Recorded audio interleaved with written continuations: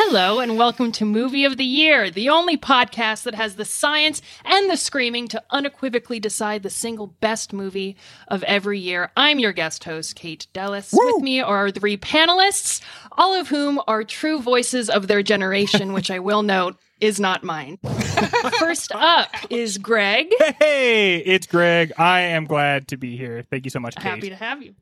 Mike. Yes, I'm here too, and only mildly insulted. And Ryan. Kay, I'm not insulted at all, and I think you're doing a wonderful job so far. Thank you. That's a very early review. This is like as early as you could possibly Yeah, weigh in on how she's doing.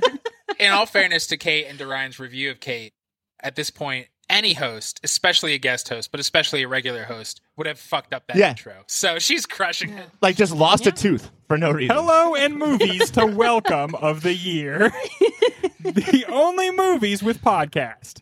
Okay, so as host, I'm going to have to call for order. As a reminder, each season... Damn, Nancy Pelosi up in this. As a reminder, each season's movies are chosen by you, our esteemed Letterboxd users. The bracket is decided without consideration of awards won, money made, or personal predilections. So if you're pissed about how this bracket turned out, you can, and I quote, blame yourself, you Letterboxd slut. Finally, this is a game show, so you boys will be playing to win. I will award you for points well made, for original contributions, and for how entertaining I find you. You 3 are but jesters in my court, monkeys to my organ. I don't want to be a creep, Yeah. but these points mean way more to me than they usually do for some reason. There's No, I something know. about the dulcet tones saying the rules that I'm just like, all right, I gotta fucking win. Trust me, I walked into this and I know exactly the dynamic. And even though you just insulted us and said you are all butt jesters, an insult I don't even understand. What is a butt jester? Don't forget compliments too. Like if somebody says you're doing a really good job so far, that's a point. You could just give Oh a my point. God, that's so true. Ryan, that's why you did it. So I'm going to give that one to Greg and to Mike. Son of a bitch! Yes, There you she go. is a There pop you filter go. host. Very good. So, very good. We'll dive into Mank in a sec, but overall, what do you guys think? Let's start with your obsequious little asshole, Ryan. This movie has had its ups and downs throughout this like weird fucking non-award season. I think that it's flawed, but overall, I'm really trying to say that it's a good movie because it's flawed but good, and not it's a good movie because it's about everything that I love, and I just love it, and I want to hug it and squeeze it and take it to bed with me. Mike, how you feeling? Yeah, I think Ryan put it well because he wants to be like, it's Hollywood and it's old, so I love it. I thought he and I would be more headbutting because there were parts that were fucking great in Mank, and there were other parts that I could only describe as Mankish. It really felt like at certain times Fincher wanted to be Wells and Mank, and it showed that, well, they did nonlinear, so I'll do nonlinear and be just as good. With the big thumb right Buster? back to him, and I'll do Yeah. it too. And you're no Wells, Finch. I think that's maybe a little harsh. I think it like more than just hearkening to Citizen Kane as a movie. I think it made it more interesting to watch his journey from 2 different start points. And as he says, like about Citizen Kane, like how do you capture a man's whole life in 2 hours? And I feel like it did a good job of that. It was entertaining. Mm-hmm. I was definitely entertained. I wasn't always comfortable with the way I was being entertained, but the dialogue was snappy. It was fun having conversations as the centerpiece to a lot of scenes, and it was beautifully shot. I thought the black and white was utilized really effectively, but at the end of the day, I felt like just a little uncomfortable with it. I don't know. It felt like. Felt like a movie for dads or something, and can't we just celebrate sort of an uncomplicated view of intersex relations? Like it just. But I think that's the weird word, is celebrate. I think that's like what this show could basically boil down to, is like what are we celebrating, and what are we making fun of, and what are we cracking open, and what are we revealing? Because you can watch this movie and think it's all celebration or zero or somewhere in between. When we come back, we'll dive into the movie.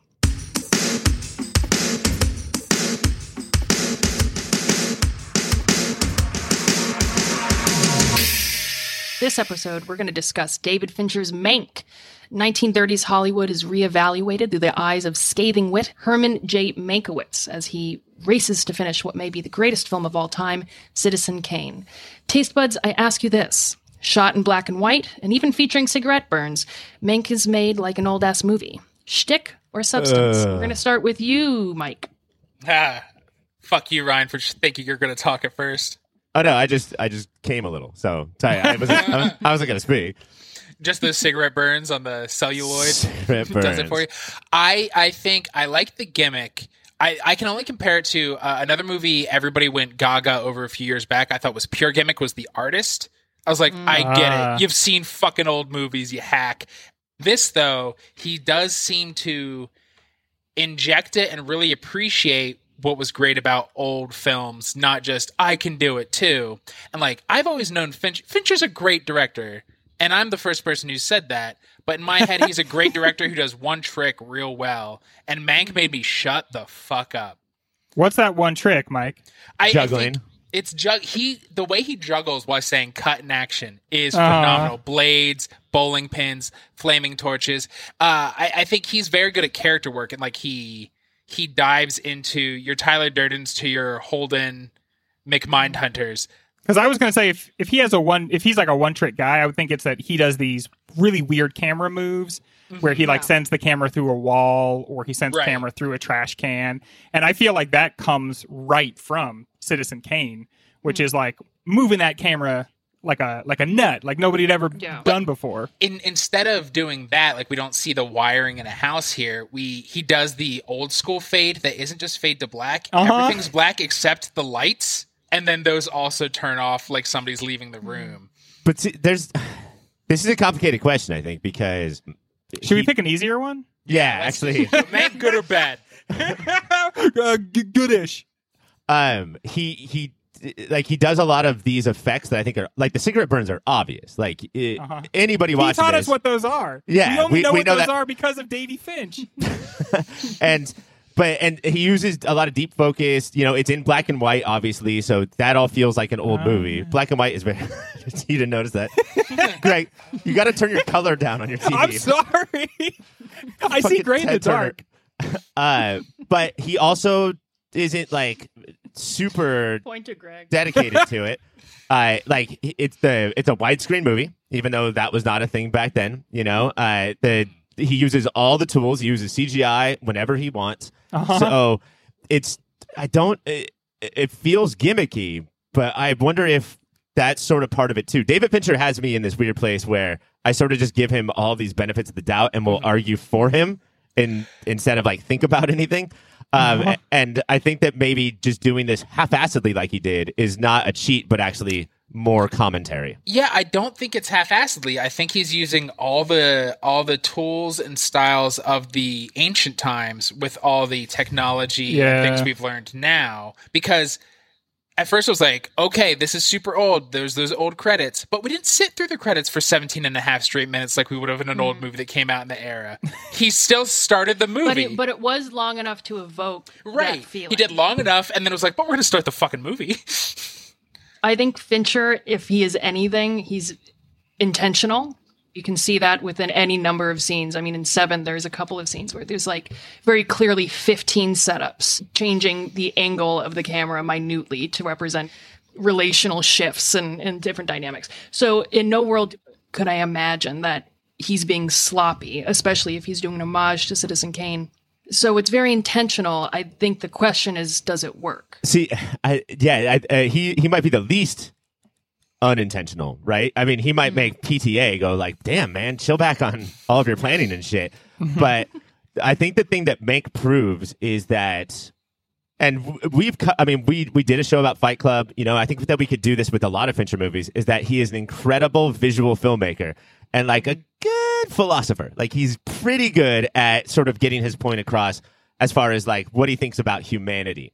And remember how we said Fight Club was basically alt-right club? And now that seems more the case than ever. Look how fucking right we were.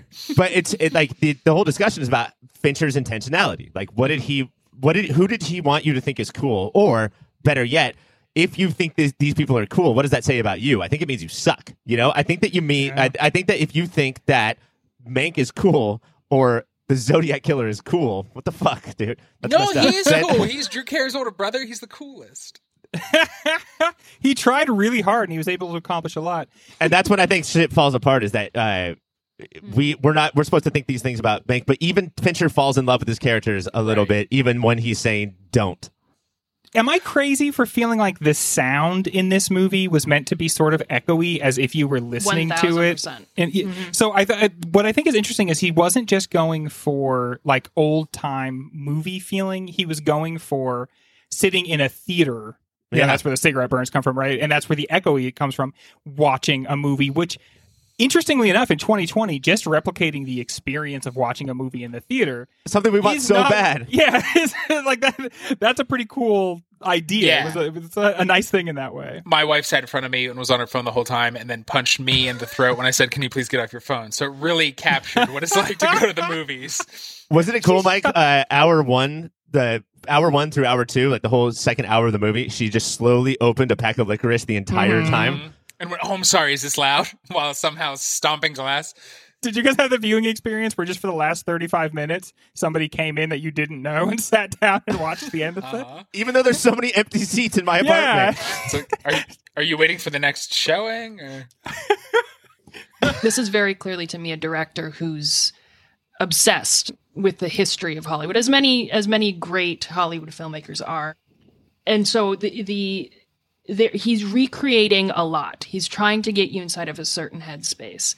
How does this reflect the story that we're following? How does this reflect Mank, do you guys think? I think it's the perfect time to glamorize on the surface and make seem filthy underneath if you pay attention, which I think is his bag, you know? Like these typically these white dudes who you think are cool are not. They're actually awful. They're actually the reason for everything being awful because they won't stop being white dudes.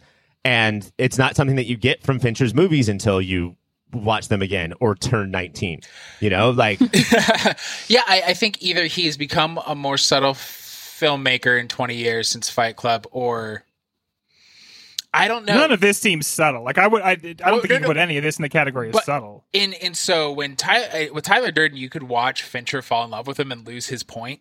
And with Mank, I think it's more subtle because you watch, for the most part, until the very, very end.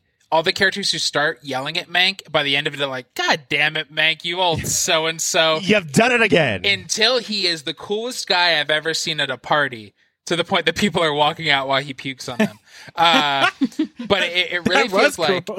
like even like Lily Alexander, I'm mixing her names, Lily Collins, who plays Ms. Alexander, she starts off fuck Mank, which is the right attitude. And by the end, she's like, "Nope, he's great." And so that, it almost feels like in the past Mank sucked, but by the end, shouldn't we be on his side? It does, I think, gets a little garbled. That is sort of why this got chosen, I think, is because I don't know if David Fincher wanted to make the new Citizen Kane, but instead was equating himself and Mank to Charles Foster Kane and the newspaper guy, Hearst, and then also Orson Welles, in that, you know, we think Mank and David Fincher and Orson Welles think that they're the good guys because they're bringing down these titans, but really all they're doing is just fucking showing their whole ass every time they try to do anything, you know? They're like, I don't know, their inability to just do something in a normal way doesn't take down any patriarchy. It doesn't actually do anything except for keep their ego at a level where they can go and fucking kill themselves. And the fact that it happened to Orson Welles, the person who thought he was doing it to Hearst, is, I think, mind-boggling to Fincher. And Fincher sees, I think Fincher's trying to get out ahead of it and either say, if I make Mank, that's not going to happen to me, or if I make Mank, then I already declared it. So you guys can't get mad at me when I fucking show my whole ass because I made Mank, and that proves what I know what I'm doing. I wonder, and I don't know enough about the Fincher family tree, but like, because Daddy Finch wrote this, that it feels like it might be a little Oedipal of like, that's a whole Jack nother thing. Fincher is Hearst. I'm the one revealing how insane he was. I think his dad's name was Finch. Fincher. Yeah. I feel like the movie kind of went out of its way not to remake Citizen Kane. Like I feel like he could have like pointed a lot more towards actually like remaking that movie. I feel like it's in conversation with it, obviously because it's about it. But I kind of feel like if anybody said, "Did you just try to make your Citizen Kane?" He'd be like, "No, that's not what I was doing there." I guess, and I don't know if this is in conversation with or is trying to remake it, but the three things that stick out is how often Kane is in bed versus how often Mank is in bed. Towards the very end, they break the fucking fourth wall when Orson Welles freaks out and starts throwing glass, and Mank's like, "That's what we need at the end of Citizen Kane," and types it up. and then at the end, he looks at the camera and winks, and then Ryan Reynolds comes in and does the same thing. Yeah, and that then was they just weird. sled away in rosebuds. And there has to be something to the fact that Kane is Mank backwards. Right? I don't know if you guys noticed that. I think that's canonical. I've never noticed that. Yeah, notice that. Okay, I must shut you guys up. No. We're going to take a quick break, and when we're back, it's Rushmore.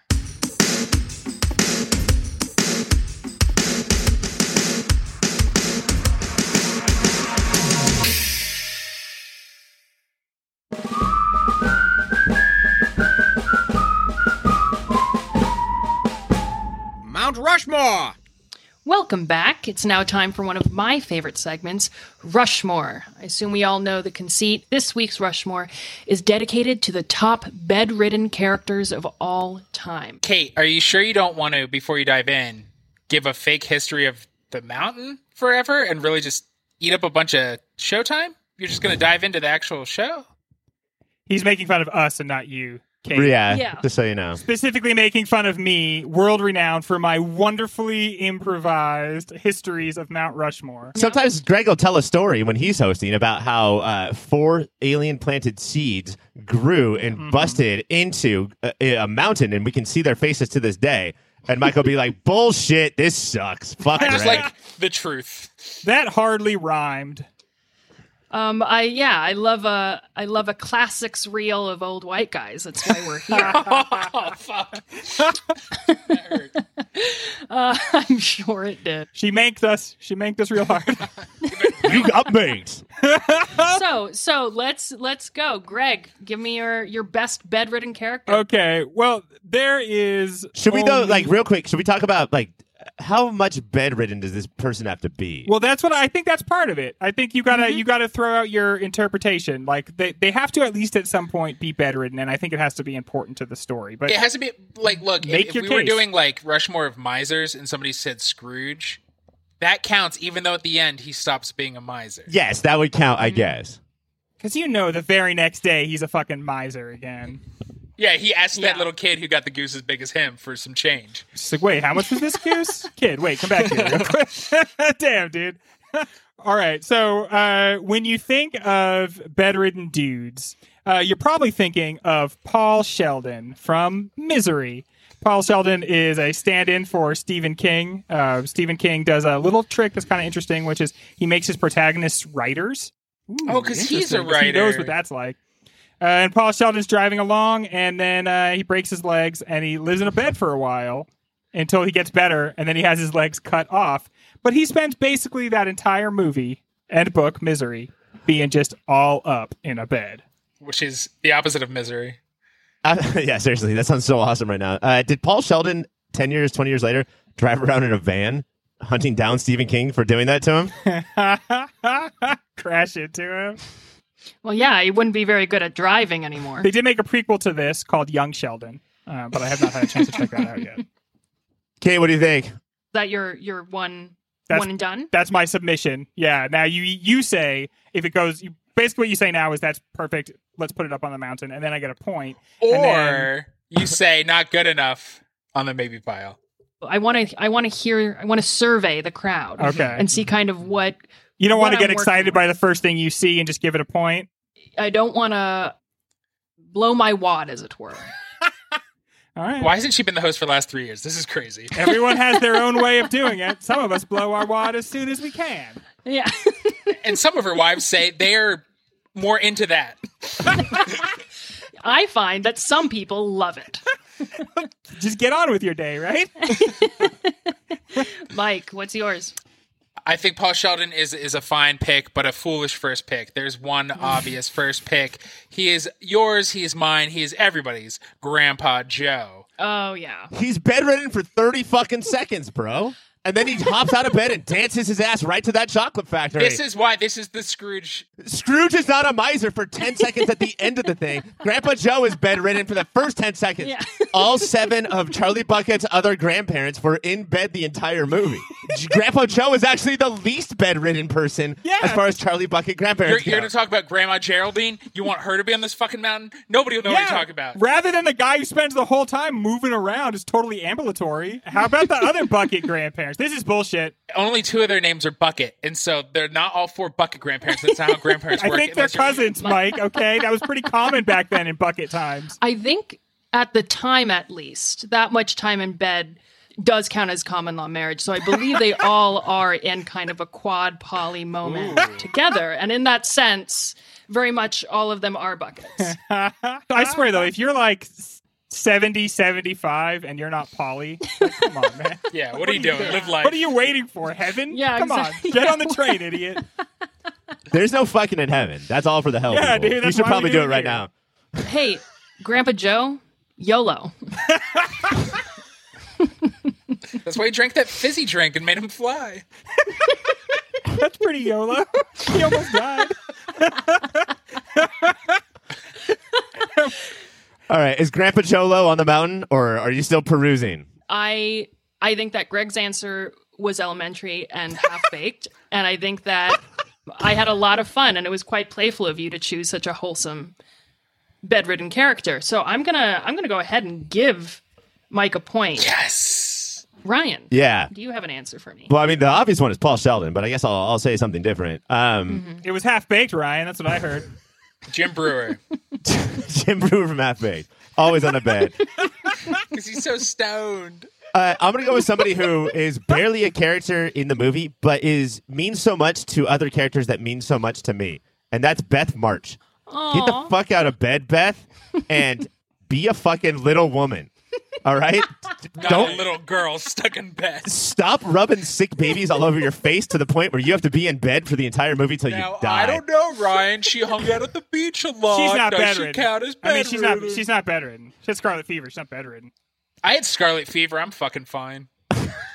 Scarlet Fever is a fucking conspiracy brought to you by the government. I had it I twice. will say I think that it qualifies because her being trapped at home in bed is fundamental to not only her character, but is a foil to the other women's journeys. So I think it's actually essential. And I think that's a great choice, Ryan. Thank you. Also, Greg, you know why she's bedridden? Is because I just defended Paul Sheldon. Get your head out of your ass. All right. Crap. Okay, so it's back to me, right? All right. Since we're allowed to just pick sick kids, we wouldn't even have the movie Princess Bride if it weren't for a young, sick, Greg-style Fred Savage, right? Yeah, Who perfect. is posted up in bed, totally sick. Grandpa's got to come over and read the Princess Bride, a book I've read, which is really weird and fucked up, but it's still, I guess you could read to your grandson if you want to. So Fred Savage, or whatever his character's name is in Princess Bride. Ben. Ben Ben Savage. Boy Meets World. Is Fred Savage on the mountain? Fred Savage is on the mountain. Shit, That was the that's a one that good one. he was my ringer. That's correct. I forgot about him. Yeah, that's a good one. You, Mike. Here's where I thought Ryan was going. Here's a character who is important to the movie, but not a huge part of the movie. A lot of the characters I love him, or fucking hate him. Actually, it's Earl Partridge from Magnolia. It's the rich, dead Tom Cruise. Jason dad. Robards. Yes. Yes, I agree. I thought he was on my list as well. So, Mike, you're going to get that one. Well, too. Kate, you only have one spot left. So I'm sorry. Am I, again, blowing my wad? No, hey, you're the host. Blow that wad wherever you want, honey. Yeah, Ryan, I think you kind of actually gave me kind of the right to do whatever the fuck I want. So, why don't you shut up and get on with it? wait, did you tell me to shut up and then talk? Yeah, precisely. Just shut up and say something, idiot. I feel like that this will be my last one because Mike already made it. But I'm going to say what I thought Mike was going to say, which is what he thought I was going to say initially, which is doesn't have a lot of dialogue, but integral to the movie. And that is Sandy Cohen from the Sandra Bullock movie, While You Were Sleeping. Motherfucker is in a bed for 2 hours straight, and the whole movie revolves around him. And then he wakes up, and those eyebrows start going up and down, and he's like, "What am I, Sandy Cohen?" And like, "What? No, you were in a coma. That was all a dream, bud." I get it. If I was Sandy and I met Bill Pullman and Sandy Cohen, I would try to three-way those brothers so hard. Oh my God, it'd be really hard. That's really good. I feel.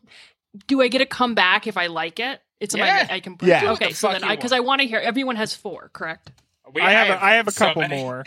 Okay, then let's do this. Let's pop through some. One I have is all the really cool humans from WALL-E. Remember how near the end of the movie you find like these really dope humans who like have really cool sodas and. Only because you said they're cool, so I feel okay saying this. You said Fred Savage represented you in pop culture, Greg. I think you found somebody else. Ouch. And it's Eve. You're sleek and sexy. Mike, for being kind. Thank you, Mike. That means a lot to me. But yeah, those dope WALL-E people, they're living the life. You know, they all have cool screens. Their chairs sort of take them everywhere. All these other characters are bedridden because of like amputation or illness. Uh-huh. All these characters, like, no, look at that bed. I want to be in that forever. Yeah. What's the point? It's a lifestyle choice. Mike, you go. I'm going to go old school. He was probably the shittiest character, but he did control the bed everybody floated around on. Paul Rawlings from Bed Knobs and Broomsticks had the magical knob that would fly the bed from bed to bed. And so he controlled that bed that they all were ridden in throughout the film. I love watching this passionate Atticus Fincher like argument. I think we can all agree that if you have ridden somewhere in a bed, right? I'm no big city lawyer. He was in the bed 87% of that film. Ryan. I guess I will wrap this up with Almasy, who is Ray Fiennes from The English Patient, who alternates in the movie with like action hero desert heroics, and then just being in a bed, being like, water! Oh God, water! Because he was in the desert. He was in the desert and he wants that fucking water.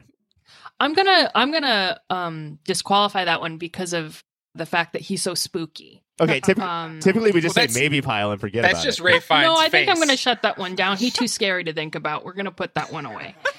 Greg, you got a couple more? Going in the Ray Fiennes box. I have one more.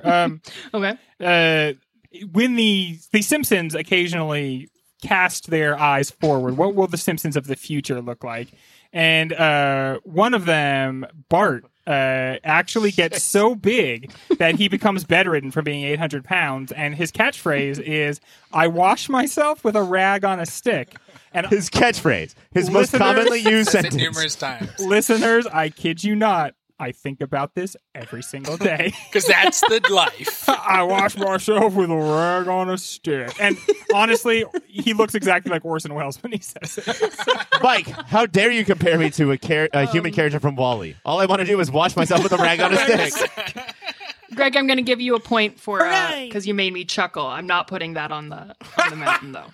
Do we have any more submissions? Yeah, there's if you were like me, growing up, you were poor and only did not have cable, so you rented The Secret Garden a lot. Yes. That sick asthmatic kid. Yeah. Who's Victorian. to be so pale and so coffee, but so shitty to everybody around you. You deserve to stay in bed your whole fucking life. These are very good options. Yes, I have appreciated every single one of these submissions. You guys did a really good job. I'm going to give the last spot to Sandy Cohen of While You Were Sleeping because I loved that movie. Your Rushmore of bedridden characters is Grandpa Joe from Willy Wonka. Bullshit. Barely bedridden. You're barely bedridden. Beth March, who Greg says is barely bedridden. Fred Savage from the hit show The Oneater Years. And Sandy Cohen from While You Were Sleeping. Oh, what a proud mountain we made. Actually, real quick question, is Fred Savage going to be tinier than the other three heads? Yeah, because he's young. Because he's so little. It'll be little And Fred Savage. They're all reading to him. I know you think you remember how young Fred Savage is in this movie. You don't. don't. He is just a little baby. He's basically standing in a crib the entire time. He actually hasn't grown legs yet. How do you think babies develop, Kate? He's scuttling about. On his claws. He's the size of a field mouse. Savage. He's very fast. Horrifying. Okay, and with that, I think we'll take a quick break, and we'll come back for our next taste bud.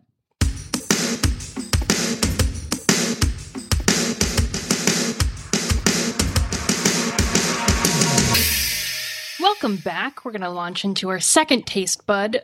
Guys, Fincher takes an unexpected turn halfway through the movie, diving headfirst into a political battle that doesn't involve Orson Welles. How well does this plotline gel with the rest of the movie? Ryan, let's start with you. I think that the first thing that you sort of got to say before you get into Mank is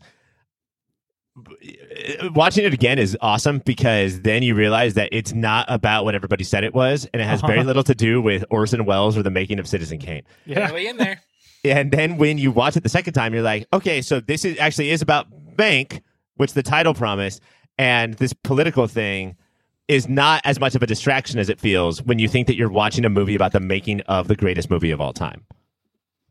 If thinking of this like a normal biopic, this is his We Will Rock You, right? Like, this is a shift in the movie, and really lets you know this isn't about this dude you've not heard of making Citizen Kane. These are the important moments of Mank's life, and this is what leads to his downfall, because for so much of the movie, you're like, everybody loves this guy. Why is he on the outs? Because in the flashbacks, he's still this drunken asshole. So they knew. And it's like, the way that that's withheld is very clever. Those are his flashbacks, by the way, which is very hard to do if you're an alcoholic. That's his version of remembering. But yeah, his version, he is still a fucking drunken maniac. Well, that big reveal of like the reason he's kept around is because Hearst likes the way that he pops off, and that he's a butt jester. Yeah, and that he's really just ultimately a butt jester. And I feel like even though the politics for Mank find a way to take a back seat, because really what it's about his like complicity by accidentally contributing such a great idea, when he just says off the cuff, like, hey, you have everything here. You have this whole studio here that you can use to bamboozle people. Why don't you just do that? And that off the cuff remark informs everything that happens, including his friend killing himself. And so I think that what precipitates that is politics.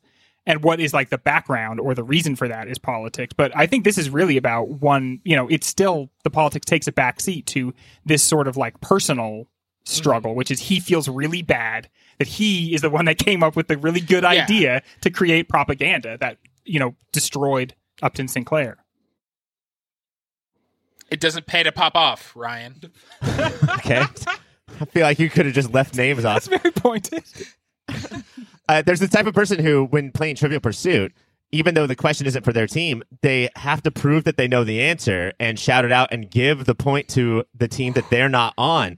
And ultimately, that's sort of who Mank is. Yeah. He can't shut the fuck up. Like, he knows that this is what he would do. He knows it's clever, and he has to share it, even though it will wreak tons of damage.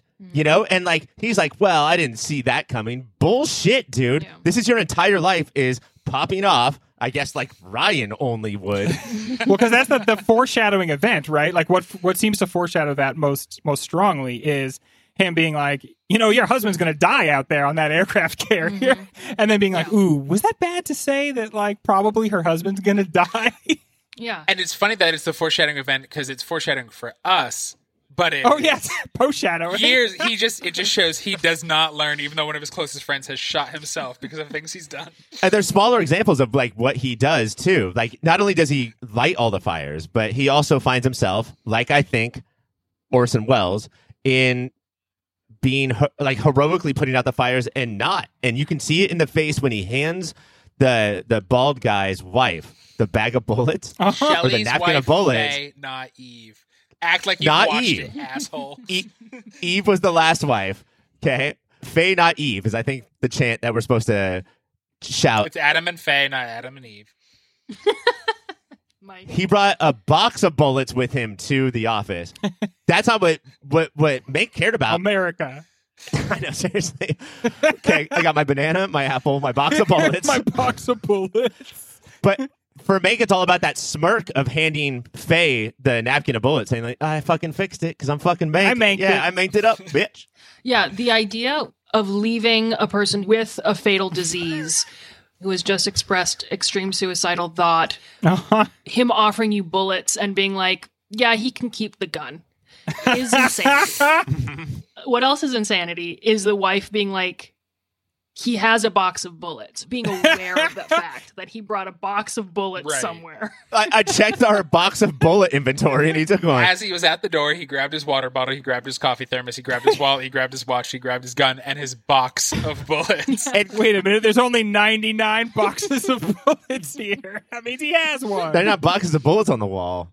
99 boxes of bullets. And Greg claims that this movie is unsubtle, like maybe Fincher is unsubtle, but where it just cuts right to the window of the guy and we hear gun blast. No, that the only thing that cool. we could have made that more Fincher is we followed the bullet from inside the gun into the guy's head. And the guy looked the sexiest you've ever seen him look, and then it shoots him in the face. Yeah, we like watch the hammer come down in slow motion, the gases expand to fill the chamber, the bullet slowly The pixies run into the room and start jamming. Mr. Bullet, you met me at a very weird time in my life.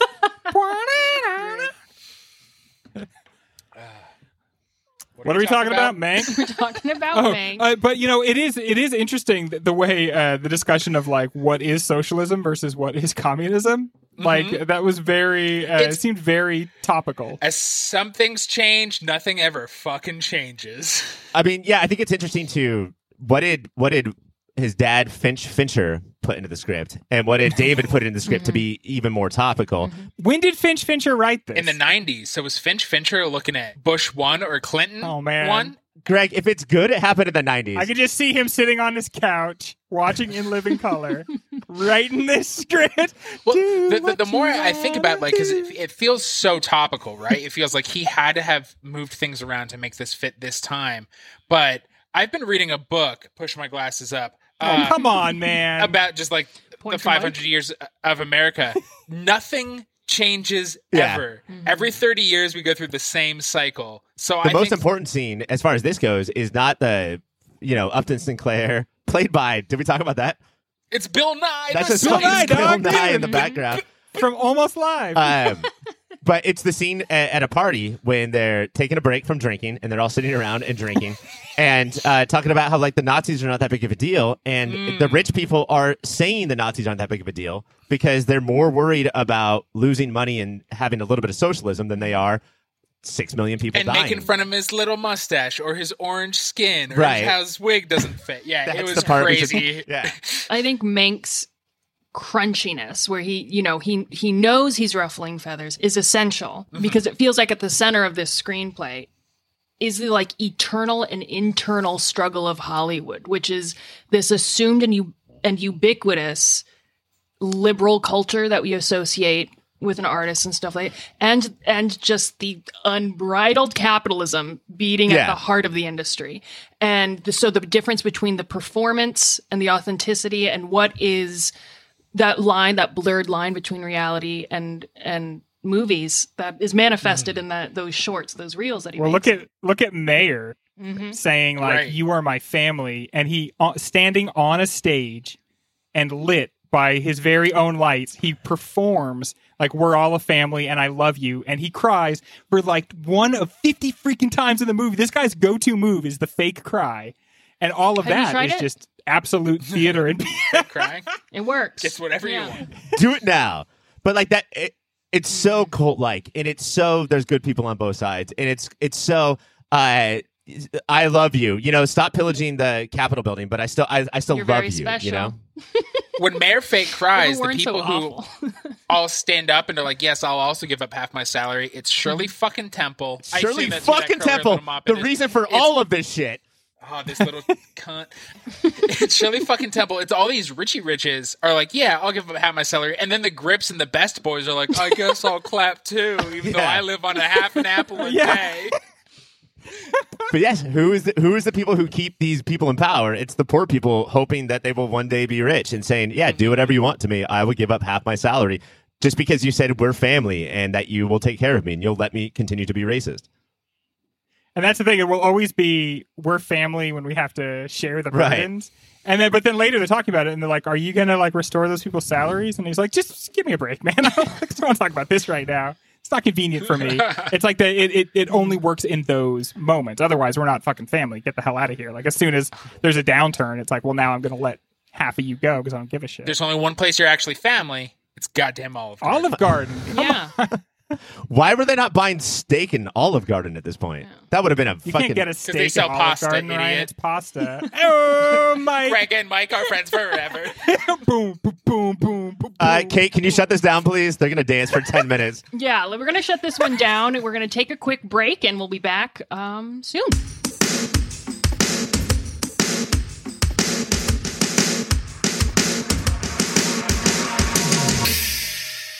Trivia. Welcome back. Are you guys ready for some trivia? I'm Ryan. always ready Fucking for some ready. trivia. Excellent. Ryan, yeah. yes. You buzzed in? I'm ready. Excellent. I'm going to give you a point for that one. God damn it. Damn it. For being smarter than the others. Seems unfair. Okie dokie. Let's start with the softball. Who wrote Mank screenplay?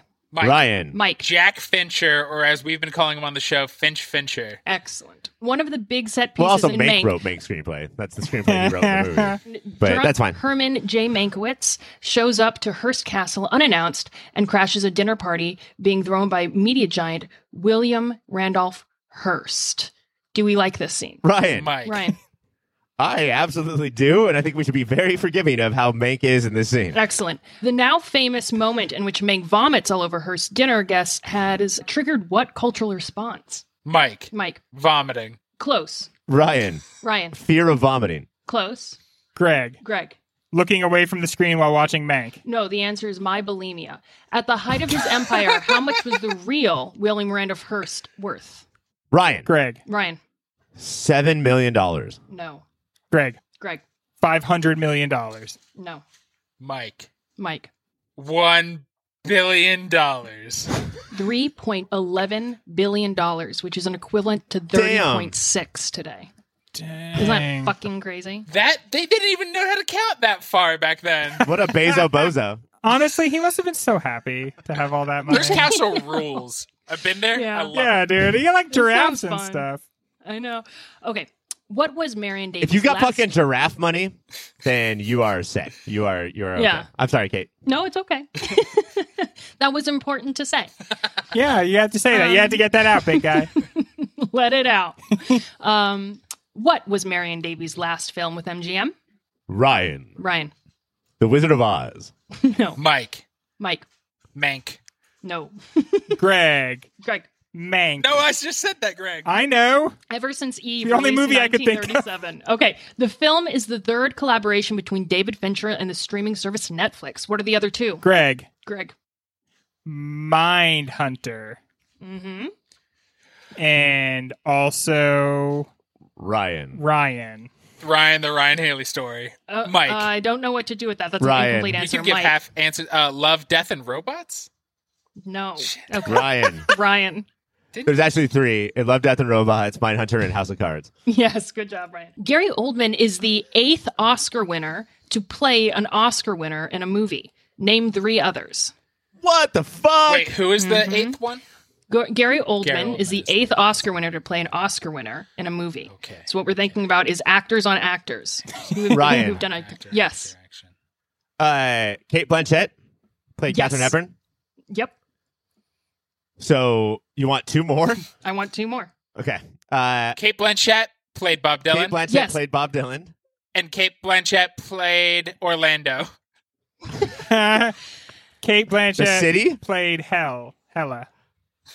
Are we done? Yeah. Do we have no I think we're just Wait, Okay. there's 8 of them? Yeah, there are 8 of them. Okay. There's some good ones in here. I figured you guys would, as movie buffs, be more prepared for this one. Oh, yeah. But- You would think that we would be movie buffs, but actually, I don't know anything about movies. I've never seen a film. So far, I've seen Mank. I'm hoping to build up my portfolio from here. As a movie, Greg, did it live up to what movies are supposed to be? You know what? It actually is pretty cool. I felt like Ben Affleck played George Reeves in that Making the Superman movie. I'm sorry, Greg. Yes. Those Superman serials won so many Oscars, Mike. Yeah. Way to fucking go. You're dumber than Greg. Okay. Mayer was a film producer and executive, also known as the blank of Hollywood. Ryan. Yes. I hope it doesn't start with a J. So I'm going to say the Bulldog. No. Mike. Mike. Mayor. No. Greg, Greg. the Penguin, No. The Riddler. Mike. The lion. The lion. That makes a lot of sense. What was Louis B. Mayer doing when he told his company they would get all their money back? Ryan. Yeah. Lion. Well done. Nice. That's good. Citizen Kane is famous for its mise en scène, which is French for Mike. Mike. Mayonnaise on the screen. No. Ryan. Ryan. Mayonnaise on the table. No. Greg. Appreciate Greg. you, Ryan. Window of entertainment. No. Mise en scène is French for me so horny. What should you do when me so horny? Ryan. Ryan. Pull up pictures of Louis B. Mayer. No. Mike. Mike. Ride a horse. No. Greg. Fucking Greg. cowboy. Wait, I got one. Greg. Greg. Eat graham crackers. No. When you so horny, you should mank it. What is the name of William Randolph Hearst's palatial estate? Ryan. Greg. Ryan. Not Xanadu. Mike. Mike. The Hearst Castle. No. We said. Oh, what? I mean, it is, but no. Not how trivia works, Mike. Greg. Greg. Hurts, don't it? No. San Simeon. What is your dick like after you mank it? Ryan. Yeah. Sans erection. San Seaman. Greg. Oh, no. I knew what it was. I'll give it to you. I believe you, Greg. Okay, we're gonna take a quick break, and we'll be back for their taste bud.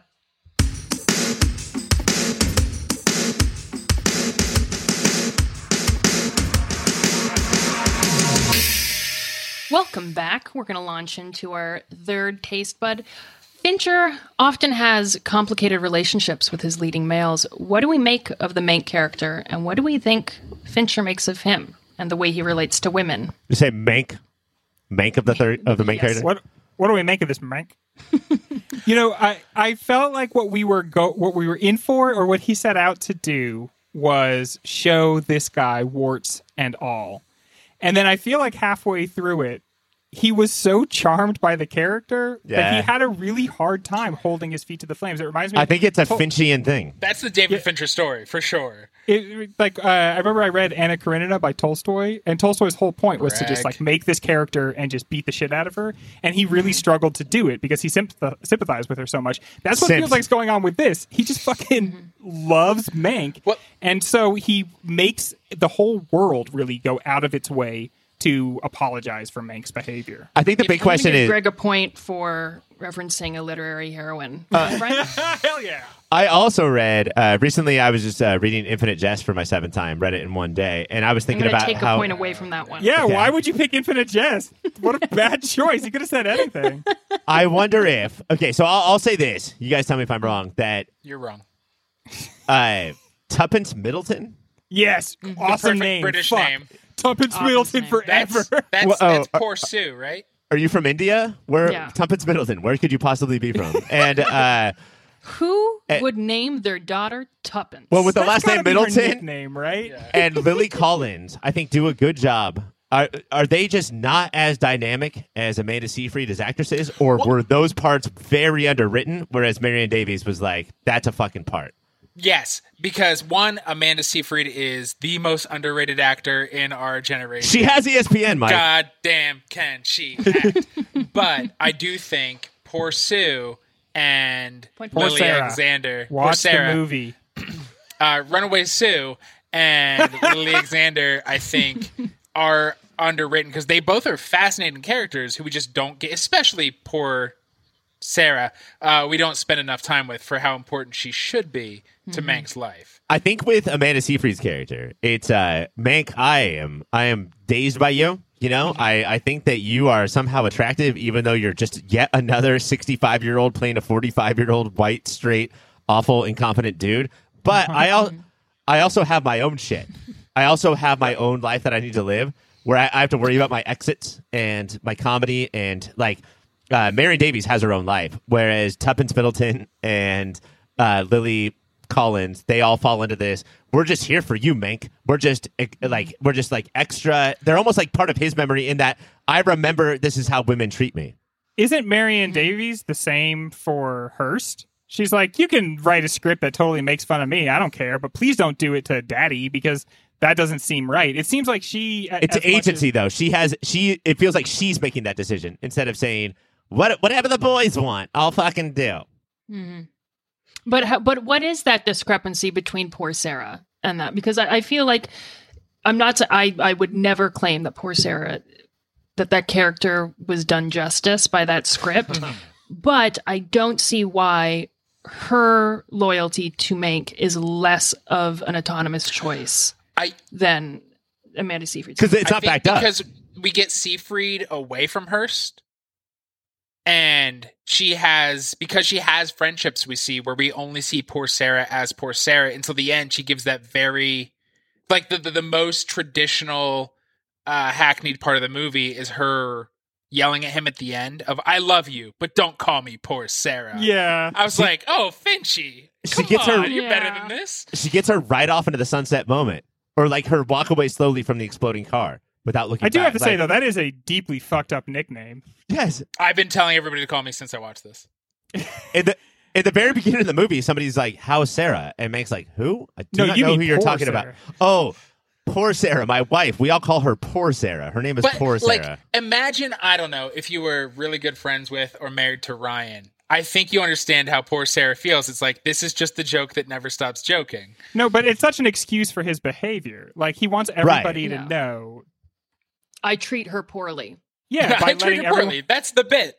I treat her Yeah, like shit. I think it genuine that kind of thing genuinely to me like rings of emotional abuse. Yeah. Yes. And knowing Mank like I know Mank, I think that he thinks that he is upfront and punk rock when he says "Poor Sarah" about how he treats his wife, when everybody else in Hollywood treats their wife worse, but doesn't like fess up to it. He's fessing up by saying, "Hey, I gave you a nickname, Poor Sarah. It sucks to be married to me." It's more than that too. It's the "why do you love me?" that constant thing. That's abuse. The Yes. way he keeps saying "why do you love me?" every time he says it, it's because he's doing something really bad, Right. and he wants her to forgive him, or Yeah. at least just to move past it. Back and so me up, he's baby. constantly like rubbing in her face, like, "Hey, guess what? You love me, dummy." Idiot. Like, here I am, absolutely. But, it's such an intrinsic part, and it's when she the least hackneyed part of her big Ride in the Sunset scene was her. She's like, "And I don't care about your platonic affairs." I was like, I wish we just centered the whole movie talking about this right Oh, yeah. now. Oh yeah, it was one of my favorite parts of the whole movie because it acknowledged something that I felt very keenly aware of.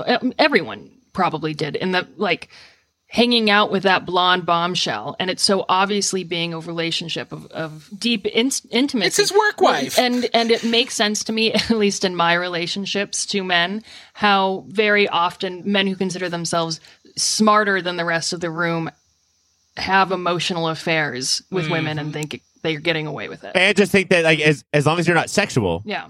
I can call her poor Sarah and not see her for months and leave her with the children, and I will be your protector. oh, how are those tiny little idiots that I seated? Like he straight up his care about his children is not really there. He's living the dream life. Got to tell you guys. He's loving He's it. an Albany man. And I agree with something you said, Mike, which is like I wish that the movie had maybe given a little bit more oxygen to this idea of these platonic affairs, because we see a lot of, like, we see one scene in particular where he runs off to go comfort Marion Davies, and poor Sarah clearly like gives him the like go ahead. Go ahead, I feel yeah. bad calling her poor Sarah. Sarah gives him like the go ahead, but I would like more inspection of the fact that she knows what's going on. She is aggrieved by what's going on. She thinks about listing it in a list of her grievances, because she Right. says this, like, when she's about to do it, she says, "Okay, I've like been preparing this."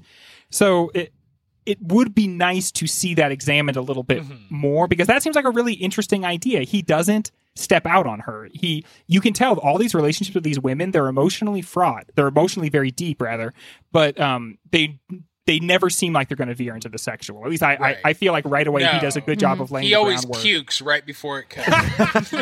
And that's how you know he's a good guy. But unfortunately, for every line that the movie Yeah. has of like, you can't tell a man's story in 2 hours.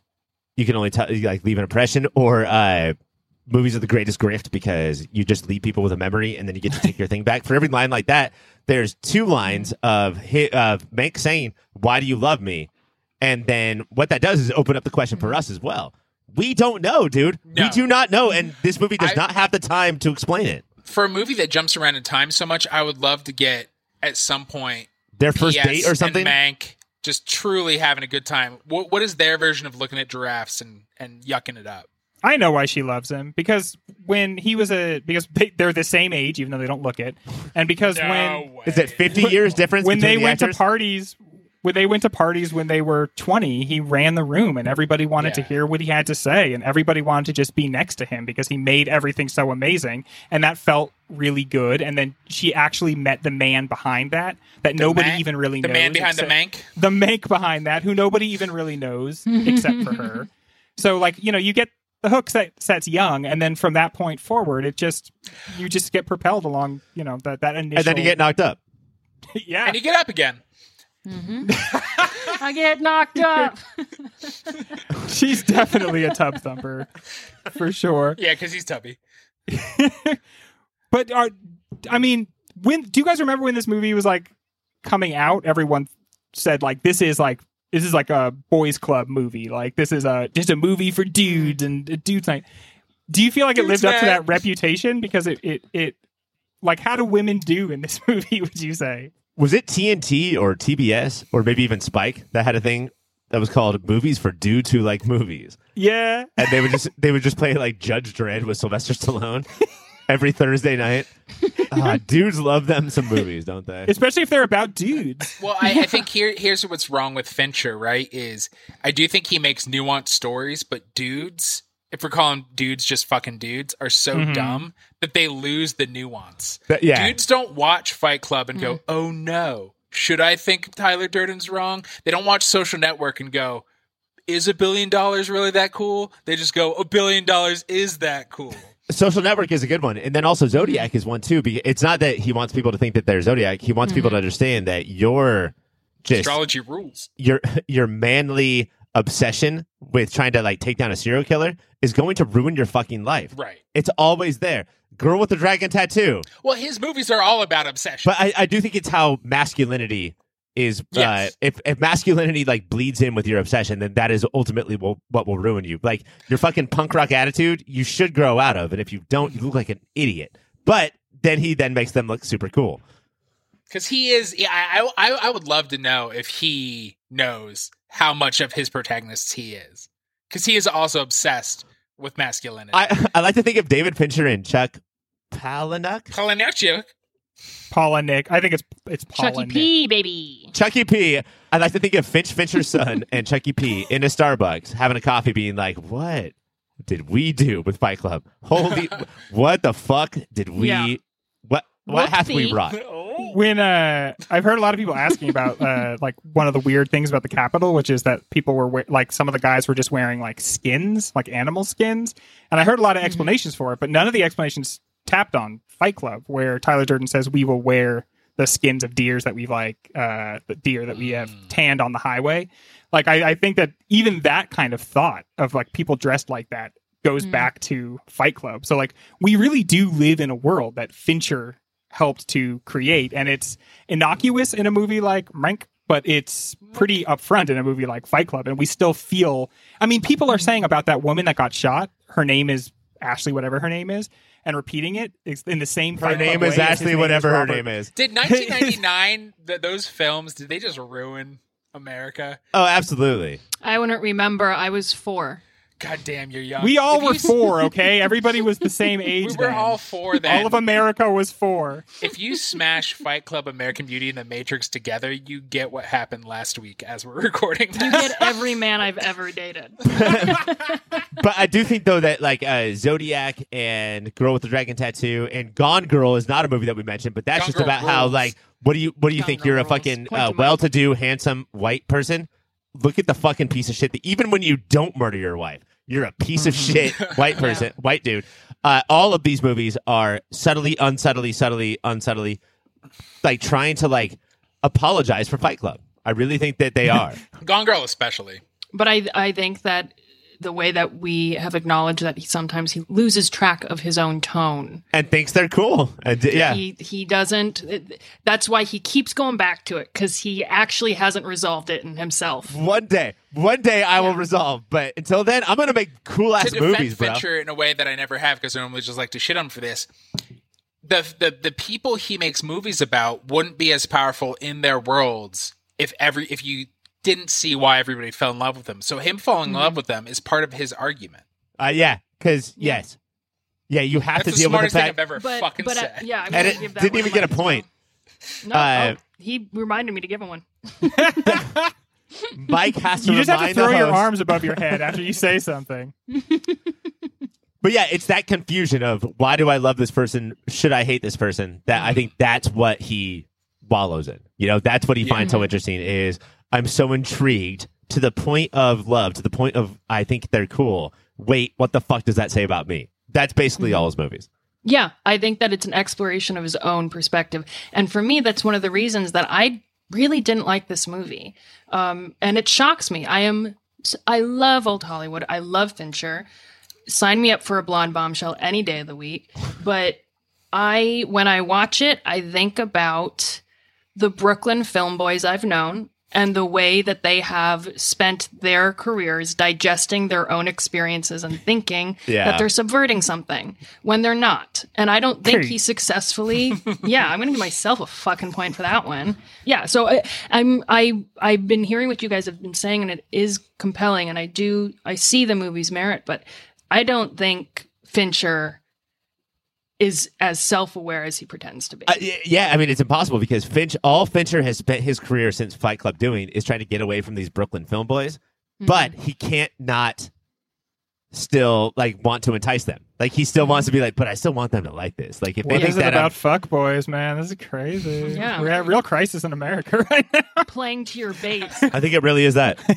I think that I think I've let this one go on too long because I was into the conversation. So let's. Yeah, you can't get interested in what we're Yeah, saying. that's the problem. I was Bad too checked in. hosting. So let's take another break, and we'll be back for speed round.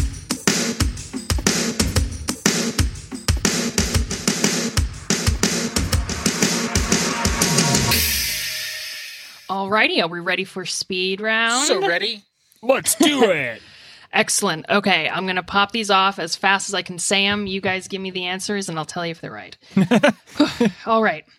Is this the best Orson Welles impression of all time? Yes. No, it's Maurice LaMarche who did the Bird's Eye Peak commercial in Animaniacs and Tiny Toon Adventures. No, That's the best Orson Welles Oh, impression. Ryan, come on. right. This is the best. The sound of this guy's impression is the best sound I've ever heard in my entire life. My wife thought they edited in Orson Welles in the beginning of this movie. So And they did at one point. Greg and Mike did it well. Okay. Is this the best movie featuring an actor who played a main character on the Netflix show Iron Fist? Wait, yes. Yeah, What? absolutely What's it the is. question again? Excellent. Okay, we're going to give It's Ryan, we're going to give Mike it's a point. Iron Ward Fist Meacham. stepbrother, Ward Meacham. Oh, he's in yeah. this Oh, movie, my and he's God. excellent. Best part of As he always Okay. is. What's your dope last name nickname? Greg, Greg. the Heinster. Oh, I thought it was Greg. Mike. Graves. I don't think that's cool. You don't think Ryan. That's cool? Ryan. That's pretty fucking awesome. Jank. Cool. Really? That was cool? I thought that one was cool. I never know. I like the Heine. Okay, what old-timey person should Beekman from Beekman's World have played? Bill Nye, the science guy. No, so Bill Nye played Upton Sinclair. That means Oh, Beekman okay. from Beekman's World should have played Cesar Chavez? Okay, but here, how about this? I got one better than that. Hearst should have been played by Beaker from the Muppets. Okay, yeah. and Yeah, right? then Right, who's correct answer. Bunsen? Miriam? Which of you will put tassels on your nipples and call me be topless for the rest of the show? It's Mike. clearly Mike. It's Yeah. Clearly Excellent, Mike. Mike. That's I'm my gonna deal. Give you point. I'm going to give you 2 points for those pretty little titties. Every time somebody says, Mike, what's your deal? He's like, oh, I put tassels on my nipples and type for people. Why does poor Sarah love Mank? I don't know. I think it's because he charmed her when she was a young lady, and he seemed so powerful and knowledgeable and worldly.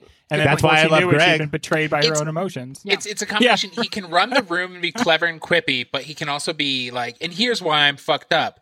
He uses honesty as an additional weapon. It's not just that he can charm her. That's part of the charm is like, here's how fucked up I am. That will totally ruin a girl in her 20s. Also, Do you you guys have to be even- smart enough to get his humor, and so a lot of people don't even know what his jokes mean. And I think so. If you get someone like that, like Sarah gets him, then it feels like being part of like an exclusive club. This is just Greg describing Greg, and it's crazy. I love you three men explaining this phenomena to me as if I'm not the You one with asked us to. primary Wait, time out. experience. Kate, why does Sarah like Mank? He got big dick. You got that Mank? He got that big dick. Would you or your SO be as cool as poor Sarah when talking about the platonic affairs? No. Mike, you were right. I know me. Yeah. Do you ever wish things were still black and white like back then? Greg, Yes. Yeah. Yes, it's not because trivia, so, Greg. It's so clear. I just like saying my name. It makes me feel comfortable, Ryan. I'm self-soothing. I love The Color Purple, and people. It's a don't good get it. movie. Prince is fine. weird. The Yeah, movie's he's fine in it. Yeah. But I like The Color Purple, and I think if things were black and white, it wouldn't be so controversial. Prince was not in The Color Purple, so I just created in my mind the movie The Color Purple Rain, Kate, where do you Prince know, comes in. Point for Kate, Ryan. do you handles know all the which one of slavery. us has read The Color Purple? I'm going to guess Mike. Mike, Oh, have you read The Color thank Purple? you. Nope. Greg, did It's you me. read The Color It's me. Purple? I read The Color Purple, Kate. Everyone loves this guy. Greg, I'm not going to give you a point for that one. Kate, here's my card. It has my Goodreads on it, so please check that out. Last question. How many times has your brain screamed, make, since its Netflix release? 18,001. Billions. 2001? Billions. Yeah, I think any answer more than 7 is good. Were you guys surprised not to see Tony Shalhoub in this movie? And just like, I need to wash my hands. Okie dokie. So that was a little bit of a dirge-like speed round. That's actually way faster than we normally do. They normally go into full-blown segments. Okay, good. I'm glad I cut you guys off at the knees. You're the best to ever do that. By a lot. Okay, are we ready to move into the next segment after this break? Yes. Excellent. Yes. Yeah, we're going to come back in a moment.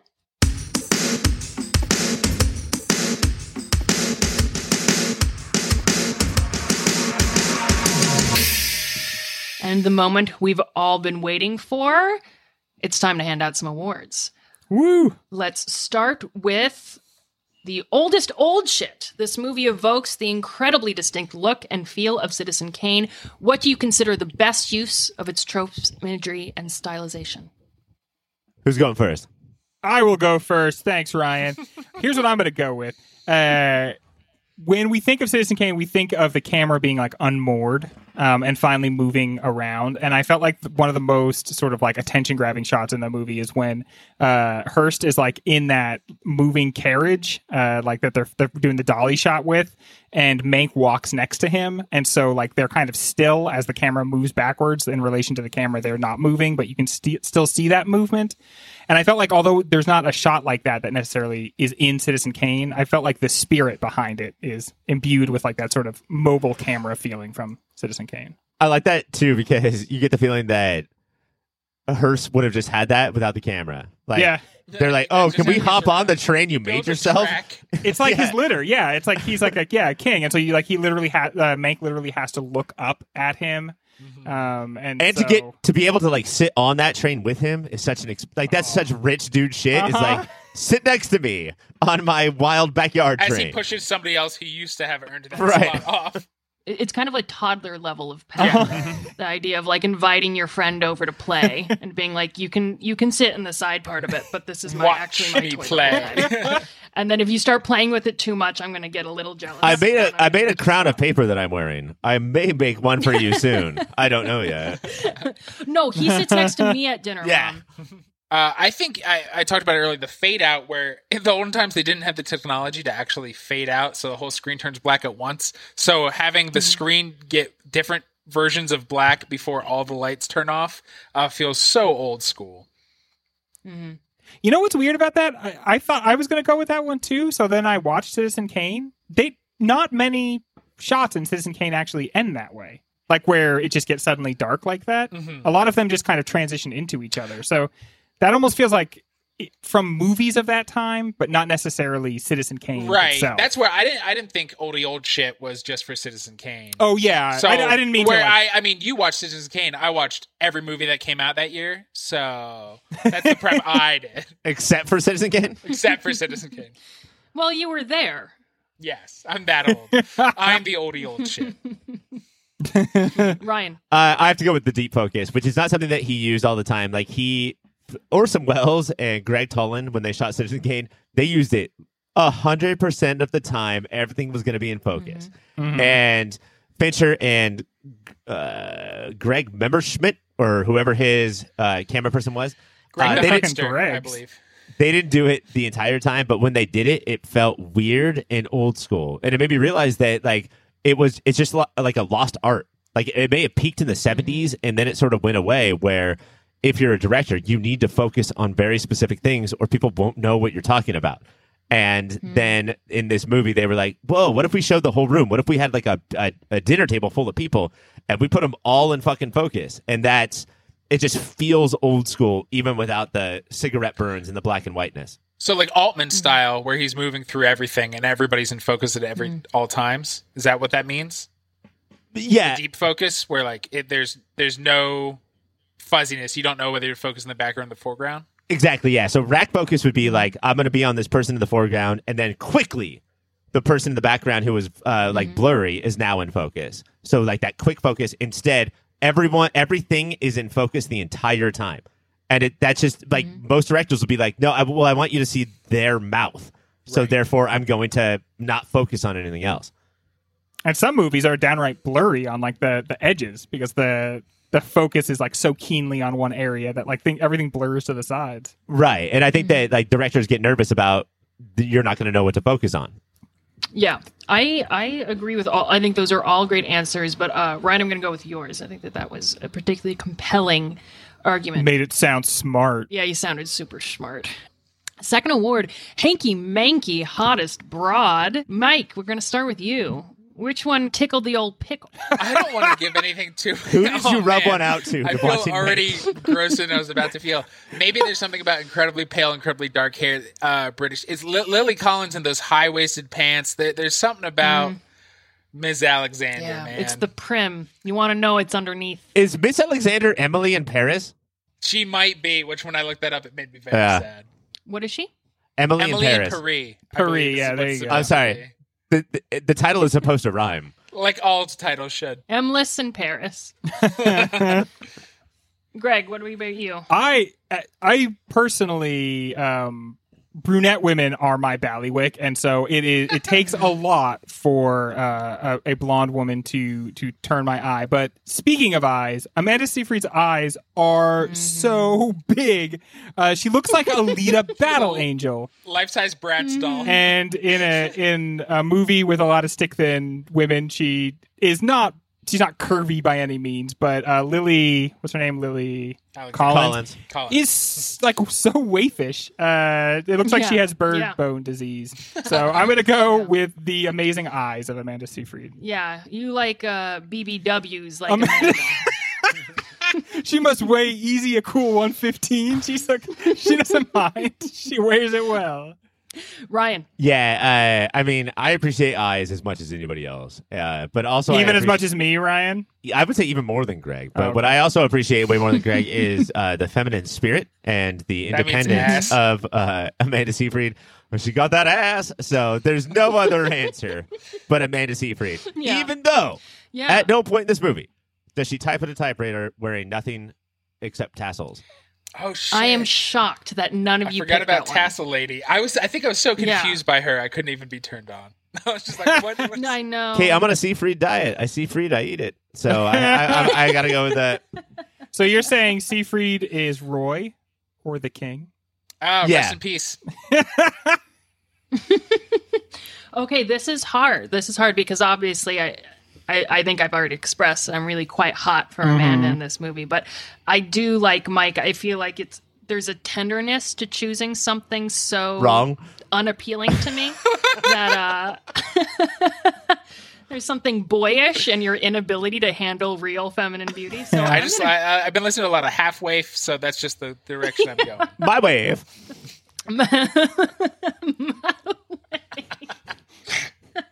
Who said that? That was great. Ryan. Ryan, I'll give you a point. Get those points, Ryan. Let's move on to cringiest moment. We're going to start with whoever wants to start, actually. I'll do it.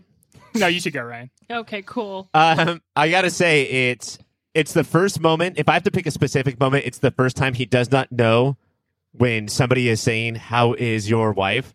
How is Sarah?" I'm sorry, what? Oh, do you mean poor Sarah, the nickname that she hates? And then going to the point where this pretty flat character, and I'm not talking about curviness, I'm just talking about she does not have a lot of three-dimensionality to her, has to say, "Do not call me poor Sarah again. If you're gonna fucking release this script about Hearst, then the least you could do is not call me poor Sarah again. His treatment of his wife is his least sexual or platonic affair that he has, and that was the cringiest to me. One of the many things that I really don't like about the poor Sarah thread is early on when Lily Collins is slips up and accidentally says poor Sarah. He knows she hates it. And so he's like, cut it. No, don't say that. And so what he's doing is making her the joke that everyone else is in on. Yeah. Oh, that's the worst. Ugh. Yeah, it's awful. But that's why I think Ryan's award is bunk, because that's baked into the movie.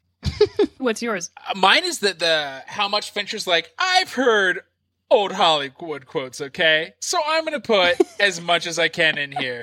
Hollywood is the only commodity you can sell without giving them anything. Groucho Marx used to say, I wouldn't be any... Like, he does it so many times. I'm like, we get it, bro. You've heard old Hollywood quotes. Fuck off. That's a good one. For me, it's the aforementioned topless stenographer or whatever she was, because like so much of this movie, as a duty dude, when I saw her for the first instance, I was like, hey, I can see that woman's breasts, and I think that's pretty cool. Hello. And to like, so it makes you very quickly go on this journey where you're titillated and then kind of like grossed out by yourself. And I think that like that moment, like the cringe is deep inside yourself when you realize they do put that like new to Hollywood screenwriter there to be like, what's happening right here? I think that's a really great answer, Greg, because I think it's very self-reflective, and I think it kind of holds you accountable to your position as voyeur. So just out of respect for your own awareness, I'm going to give you that. Heck yeah. Next one, director's signature. Mike.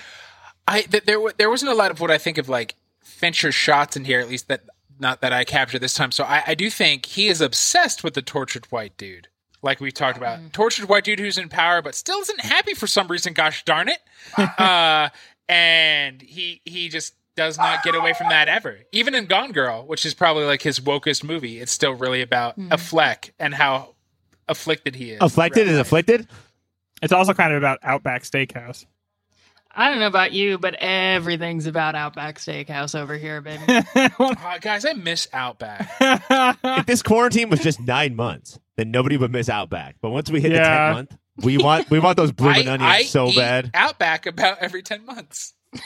Bloomin' onion. Their Long Island's for some reason really popping away. Others people's don't. Them kangaroo steaks. Should we do a movie of the year about Outback? Yeah, I would love it. Yeah, 1 point to Outback Steakhouse. I'll go with my signature move.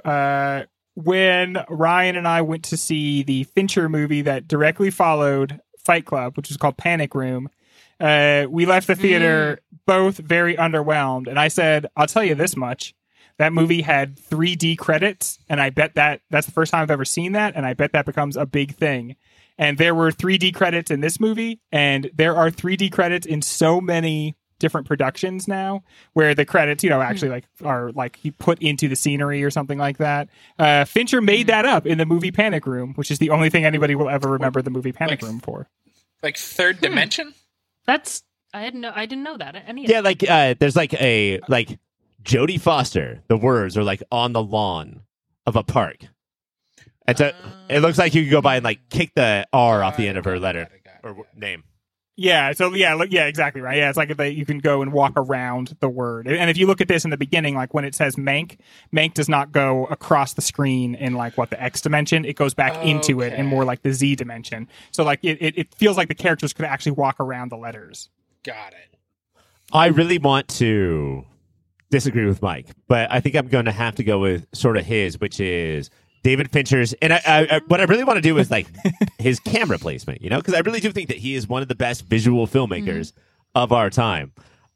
He just lacks like the PTA sort of like, I also have clear visions of what my movie will be at the end of it. I know. And so it's, I can say what this is about. I think it's the whole, I am going to challenge what we think about white, straight, male protagonists but instead of making it hard because I'm a really subtle filmmaker, he makes it hard because, shit, I love this guy. I love him too, and you should. No, you shouldn't. No, you shouldn't. You know, you should. And I get his whole deal. And I do sort of think that happens throughout the course of the filmmaking. Yeah. Oh, yeah. You know, to me, Fincher and Anderson are obviously in conversation constantly. And I love Paul Thomas Anderson. I think he is one of the best depictors of masculinity in the male experience. I think he does such a good job at it. He doesn't make it alienating, and he doesn't make it mundane or boring. And there, for me, seems to be a lot more control in those movies of that idea. So I'm going to give that point to both Mike and Ryan, because I think with that, Kate, just I know you're hosting, but like you said, a thing that made me think is P.T. Anderson doesn't fall in love with Marky Wahlberg and Boogie Nights or Tom Cruise. Blood. Yeah, he doesn't fall in love with the whole time he's like, see how gross they are, so it doesn't change it.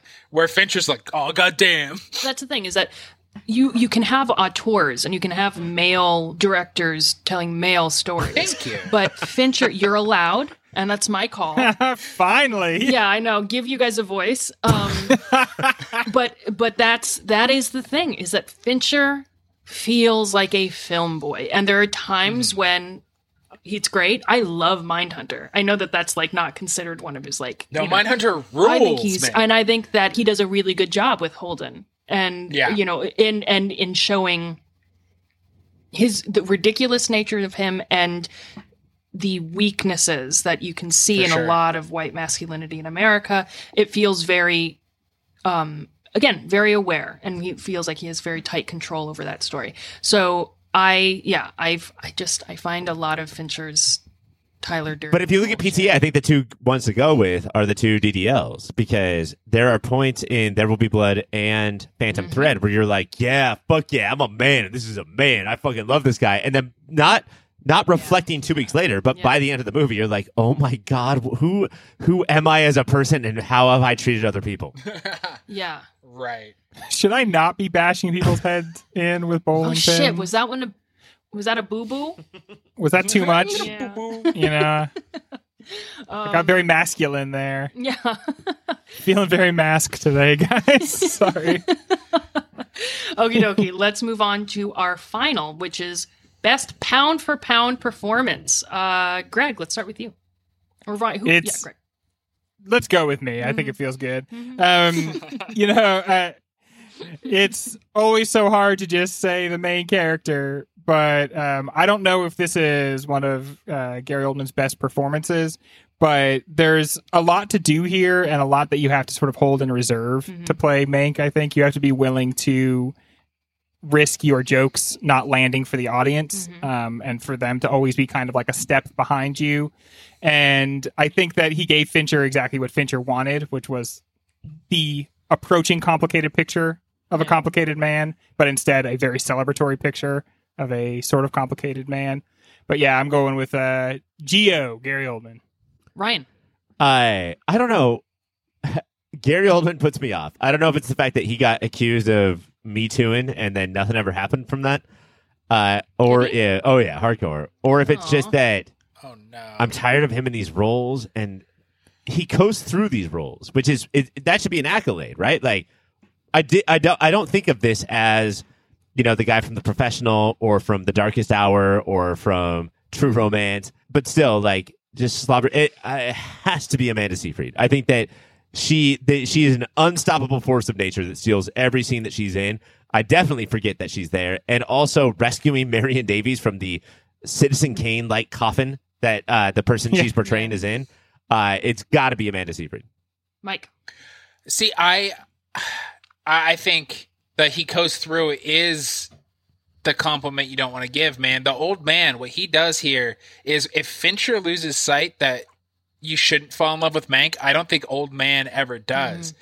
the whole time. When he does something very charming, there's like a quick flash in his eyes or a quiver in his lip that he knows how fucking gross and shitty he is, that he manipulated the room in a shitty way. Like, he is subtle and always, he's never a happy character even when he's crushing it. He's just always playing the role of Mank he thinks people There are split seconds when he's happy. Like when he thinks he took all the bullets away from that guy. He really does think, I fucking saved the day. Right. That might be the one time, but every other time. What I figured out was that you don't even need the gun if you have the bullets. Here you go, lady.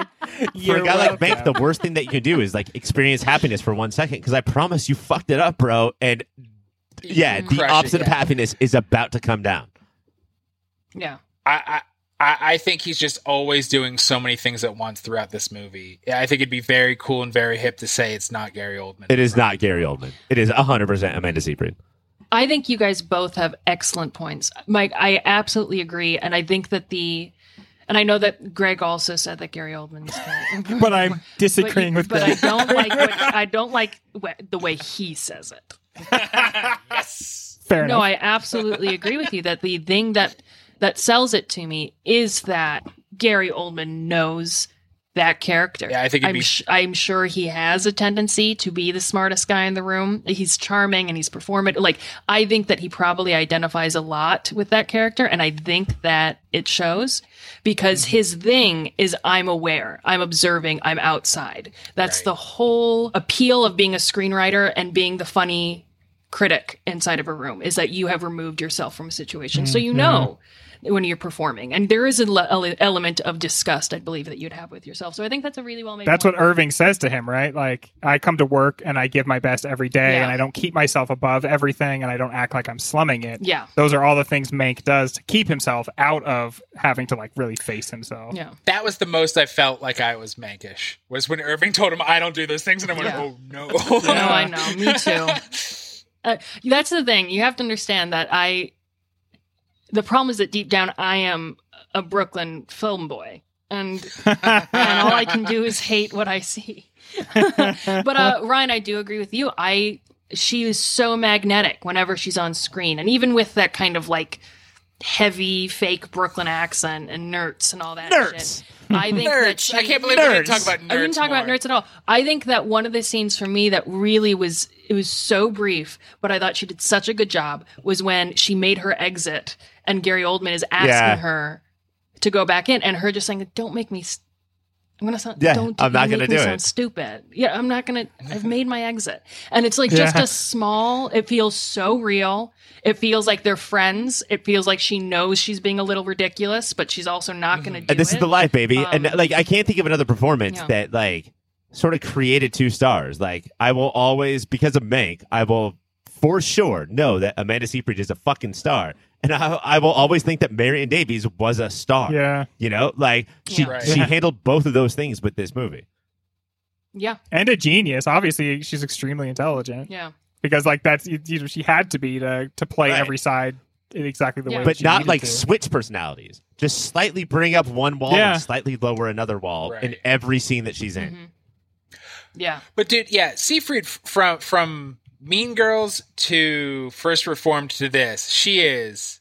If she's not winning every Oscar in a couple years, the world is fucking stupid. That's not exactly how it works, though, Mike. I mean, there's going to be some she's not eligible for. No, all of them. No, every Oscar. I want her to win Best Boy. So, like, production design, you want her to win for that? Like, production design for making your beautiful eyes.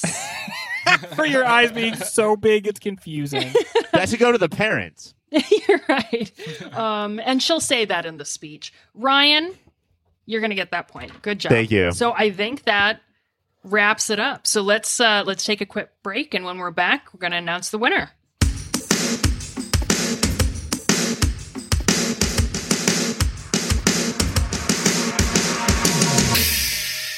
Welcome back. We are going to announce the winner. Why do you seem sad? Are you okay? I'm solemn. Oh, because it's so important. Okay. Yeah, I'm respecting the moment, kind of giving it the gravity it deserves. I feel like I came in last, you guys, and I feel bad. You always feel that way, Greg. But I'm sorry, Ryan. I'm going to have to take a point away from you for kind of disrupting the tone that I was setting as the host to kind of do. I think that I scored the most amount of points, but I also think that I lost the most amount of points. So Yeah. I came in last for sure. I middle of the roaded it like I always do, which makes me feel pretty hopeful. Just pisses guys like me and Greg off because Mike, by sucking not a ton, just wins all the time. Well, okay, so third place with 19 points, Mr. Greg Gorilla. Yeah, that's a shame. Second. Sorry, everyone. It is. You could have done better. I should have watched the movie harder. If you had Amanda's eyes, maybe you could have. I was lost absorbed a in little them. bit That's the more. problem. I know, swimming. I have the same eyes, Greg. You handle me okay. Second place is with 20 points, Ryan. Oh, come the fuck on. Which means Mike Oh no! comes sweeping in with 23. Dang. I'm surprised. I'm as surprised as the Yeah, rest of you. That's shocking. Affability wins points, guys. I seem like the village idiot. You do. So, Kate, this did not go well, and this will be our last show. Sorry, it didn't work out better, Kate. That's a shame. There's also 1 point for me and 1 point who did for we give what the was I think it? another point for Outback Steakhouse. Oh, Outback Steakhouse. and 1 yeah. pound for Outback Steakhouse. Which I think is right. the first brand to get a point. Kate, are you cool with Pretty you and cool. I being best friends now? I know. Pretty exciting. Well, we went kind of band of brothers through the whole Loopback fiasco. Do you guys mean like Oasis? Isn't that Yeah. a band of brothers? Ah. Yeah, she's Ross Geller. I'm the dude from Office Space. We're in the Band of Brothers. She's just Gallagher. How about She this, just Ross smashes Geller? watermelons. This is for you, fucking Ross Geller. You like that? You like that? Choke on that, Ross Here Geller. we go. That's really good Oh, for a listeners, I'm podcast. doing stuff with my hands. Yeah, that's a really good. Hold on, let me visual describe joke. it. Greg is great Yeah. at hand stuff. Would you please tell high school? Wait, not current high. I'm gonna Let me take retire. that one back to the workshop and tinker around with it for a minute. Greg has to go to his neighborhood high schools and tell them how good he is at hand stuff. Every time he moves. Yeah. If you work it into a fun, like, welcome rap, do you think they let you do that? Like, I've been known as a party offender. I have to let you know I'm a sexual offender. As long as you do the perfect job of trying to plug your iPod Nano in to the computer that they have, but it doesn't. Wait, hold on. It doesn't work. Hold on. It doesn't. Okay, there's the Do you beat. have Now we go. USB 3? Yeah. I'm a super fun guy. I'm very cool. I can't go within 500 feet of the nearest school. And then you sprint You're out of the good room. at these, Greg. I'm going to give you another point. It's too late, Kate. It's over. I already lost. My parents are going to find out and they're going to freak. My name is Greg, and I'm Yeah. here to say here's a lot of forums that you should read about me moving into your neighborhood because it's dangerous for your children. I mean, I guess if we're going to do some raps, then perhaps we kind of lock into you guys talking about your websites. And do you have any raps ready to go for yourpopfilter.com or patreon.com/yourpopfilter, or maybe even yourpopfilter.com/Amazon? Nope. I think you just did that. You did the ad. Okay. So. Okay. Yeah. No, I covered that one for you guys. Seamless, too. They're not even going to know Yeah, they heard they- an ad. Idiots. They're just lapping it up like dum-dums. I think this is part of the regular show. It's not. We're advertising to you right now, idiots. Okay. You guys want to talk about your other shows? Yes. I Cool, thought Mike, somebody go else would for it. jump in. Superhero show. If you're like, this is what are you, You making thought- that face for, Ryan? Why would somebody else jump in if she said, do you want to tell me about your other shows? And you said yes. You thought I don't somebody know would how jump in. improv You works. said yes. I say yes, and you say end. We would never interrupt each other on this show. That's not a one thing of we our do, sacred bro. Promises. Yeah, go to the Superhero show, rate, review, subscribe, listen to it if you want to hear a different woman berate Ryan and I. That's what that show's all about. Is this We the did end? it. Yeah, That's we it. did a really End of good shows. job. You guys did a really good job. You did a great job. Do we think that this movie has a chance? If we did a 2020 bracket, do you think it has what it would take to take down movies like The Five Bloods and Sound of Metal? Honestly, there are movies that we've done so far. This is just like we haven't even entered Way the back. season yet, right? Like we're just Yeah. doing Emma. these extra Just episodes. noodling. But even based on us being like, it was good. I think we moved ourselves up to it was good Yes. plus. It elevated my esteem of this movie, talking to you three intelligent folks. I could see this making the Elite Eight for reals. And maybe that's because we're movie nerds. Maybe that's because we just back up whatever straight white male protagonists do in a movie. Hell But- yeah. Thanks, Mike. Thanks for such a good opportunity to be like, I'm Represent. wrong. But I I think supported anything else he said. I think it has a chance to make the Elite Eight and then get fucking decimated. Yeah, it's gonna. Yeah, that's yeah. Its fate is to get absolutely eradicated by a much better movie. Yeah, because if you remember, Birds of Prey also came out this year. So fuck you, Mike. Oh, also, Birds of Prey. Finally, a movie about women. I think Birds of Prey or Finally. the emancipation of one Harley Quinn. I do think will make the Elite Eight as well. I have talked to Mike and Greg, my two good friends. It's a good movie, Ryan. It's a I'm- good movie. I'm pretty sure that piece of shit will make the Elite Eight. Look, I am it's a good fired up on movie Mountain Dew. regardless if I have at least one of the characters tattooed on my body. Here's the thing. I think that Harley Quinn will make the comedy bracket. The Elite, or like, I think that it will go far in the comedy bracket. I don't think the movie's making the movie bracket. Can we just have Okay. one Harley Quinn in these brackets, please? No. All right. Shut Can up. we have one Harley Quinn in my bed? I want to thank you guys so much for letting me try hosting this. Hey, thanks a It was a lot. really, really fun time. It was a very cool opportunity. Kate, where It was can we nice find having you you? on. Huh? Where can we find you? You can find me on Instagram at kate.dellis.funny.kind.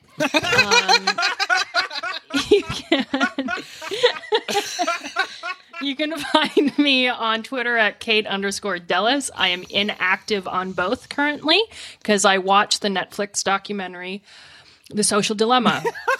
But I will be back eventually when I'm scared you forget that about the people movie. have forgotten me. Yeah, you're gonna miss a bunch of my tweets. Man, every Yeah. day that's like Dude, several I tweets. know. I know. Are you sure you're okay with not being up to how Greg and his cats are doing? Just one You know- cat, you dickhead. Oh, I'm you know so my sorry. other Sorry. cat died. You I'm jerk. so sorry. Rest in I peace. also want to plug an impending project under the Pop Filter family umbrella. Oh yeah. You know the way that families share one. Everybody gets a little wet. It's a very big one, and lots of little family. And not that A way. lot of little family. Sort of gathering on the umbrella. Family. Yeah. I would like to plug Movie of the Genre coming soon to theaters near you. It's going to be hosted by myself and our dear Sounds friend good. Tompkins Tompkins. Sounds bad. Oh, sounds less good. Yeah. It's going to be all about revisionist westerns this season. And I think it's Oh, going to be cool. really good and really interesting. And we're going to have some great people on. So look out for that because it'll Your be show's good. not going to become more popular than our show, is it? That would be awkward. We'll see. It's same umbrella, Greg. It all counts. We're just one of the tiny little families huddling under this umbrella. All umbrellas rise. Okie dokie. Do we do any goodbyes? Yeah, just say goodbye. Bye. Goodbye. Goodbye, everybody.